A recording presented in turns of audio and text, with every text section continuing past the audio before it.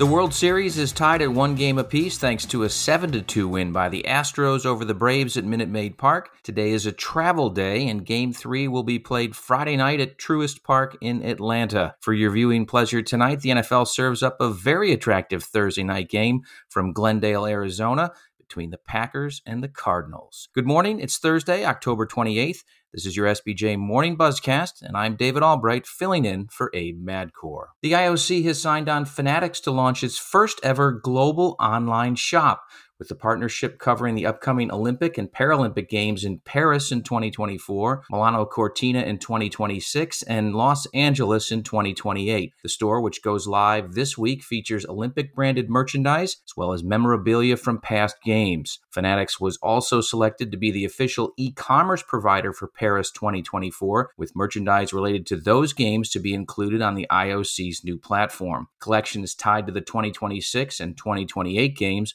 are expected to be available in the near future. Fanatics is no stranger to the Olympic world thanks to its existing partnership with the USOPC. The tie-up is the latest instance of the IOC revamping its commercial business with a consolidated direct-to-consumer approach. As you remember, in June, it partnered with Endeavor's On Location to centralize hospitality offerings at the games.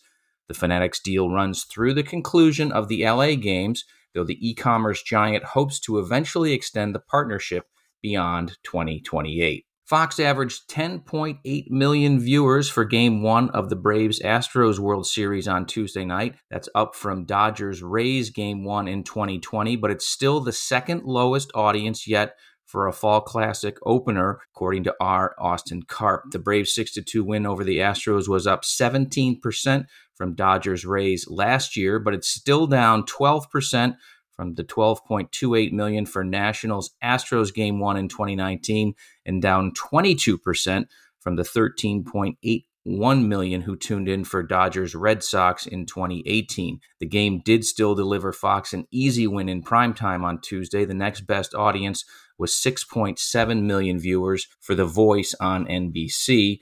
The Game 1 numbers come as MLB is seeing its best postseason audience since 2018 through the LCS round, with Fox, TBS, FS1, MLB Network, and the combination of ESPN and ESPN2 averaging 3.97 million viewers through 31 games.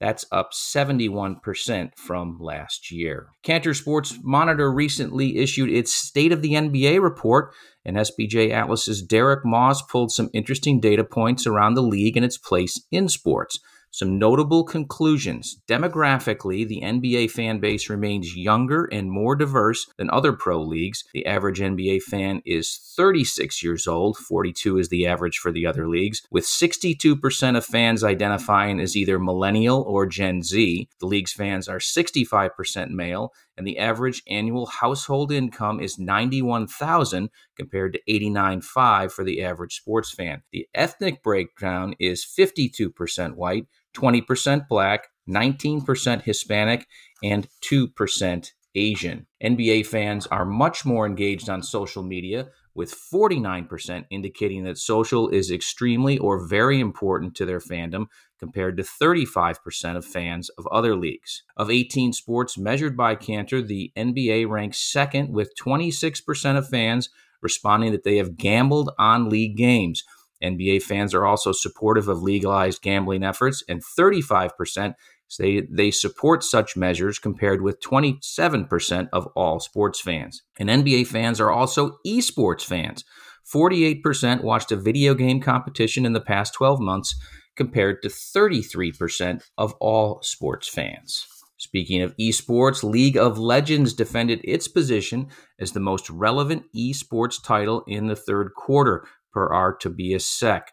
The Riot Games produced title kept up its dominant performance on the Q3 2021 PC Games Impact Index. That's a metric that quantifies 6 key performance indicators such as player base, viewership, competition prize pools to determine which game titles have the most impact on the esports industry each quarter. Joining League of Legends in the Tier 1 of esports title are two first-person shooter games, Counter-Strike Global Offensive and Valorant, which shows that genre is one of the biggest drivers of the esports ecosystem. Retired NFL player Brett Favre has repaid $600,000 in state welfare money he accepted for speeches where he didn't appear, but the state attorney general could sue Favre if he doesn't pay interest owed on the amount, the Mississippi auditor said on Wednesday. Auditor Shad White said Favre paid the $600,000 to the auditor's office this week.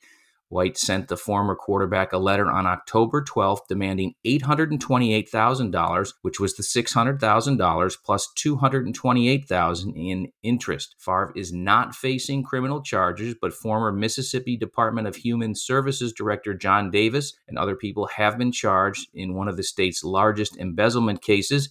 Allegations of misspending came to light in early 2020 when Davis and 5 others were indicted. On a people note, Bob Ferry, who guided the Washington Bullets to their only title in 1978 as part of a prolific 17-year run as general manager, died Wednesday at the age of 84. Ferry ran the Bullets from 1973 to 1990. The team made the playoffs 13 times in that 17-year span, including 3 finals appearances. The Wizards franchise has made the playoffs only 10 times in the 31 seasons since Ferry left that post and has not reached the finals. Ferry is one of 4 GMs in league history with 700 wins, 13 playoff appearances, a championship, and 2 Executive of the Year awards, which Ferry won in 1979 and 1982. The others in that group are R.C. Buford, Jerry West, and Jerry Krause. A programming note to close. This week's episode of the Marchand and Iran Sports Media Podcast is available. Topics include whether Amazon will ever become a major player in sports media, reasons behind the NFL's strong viewership,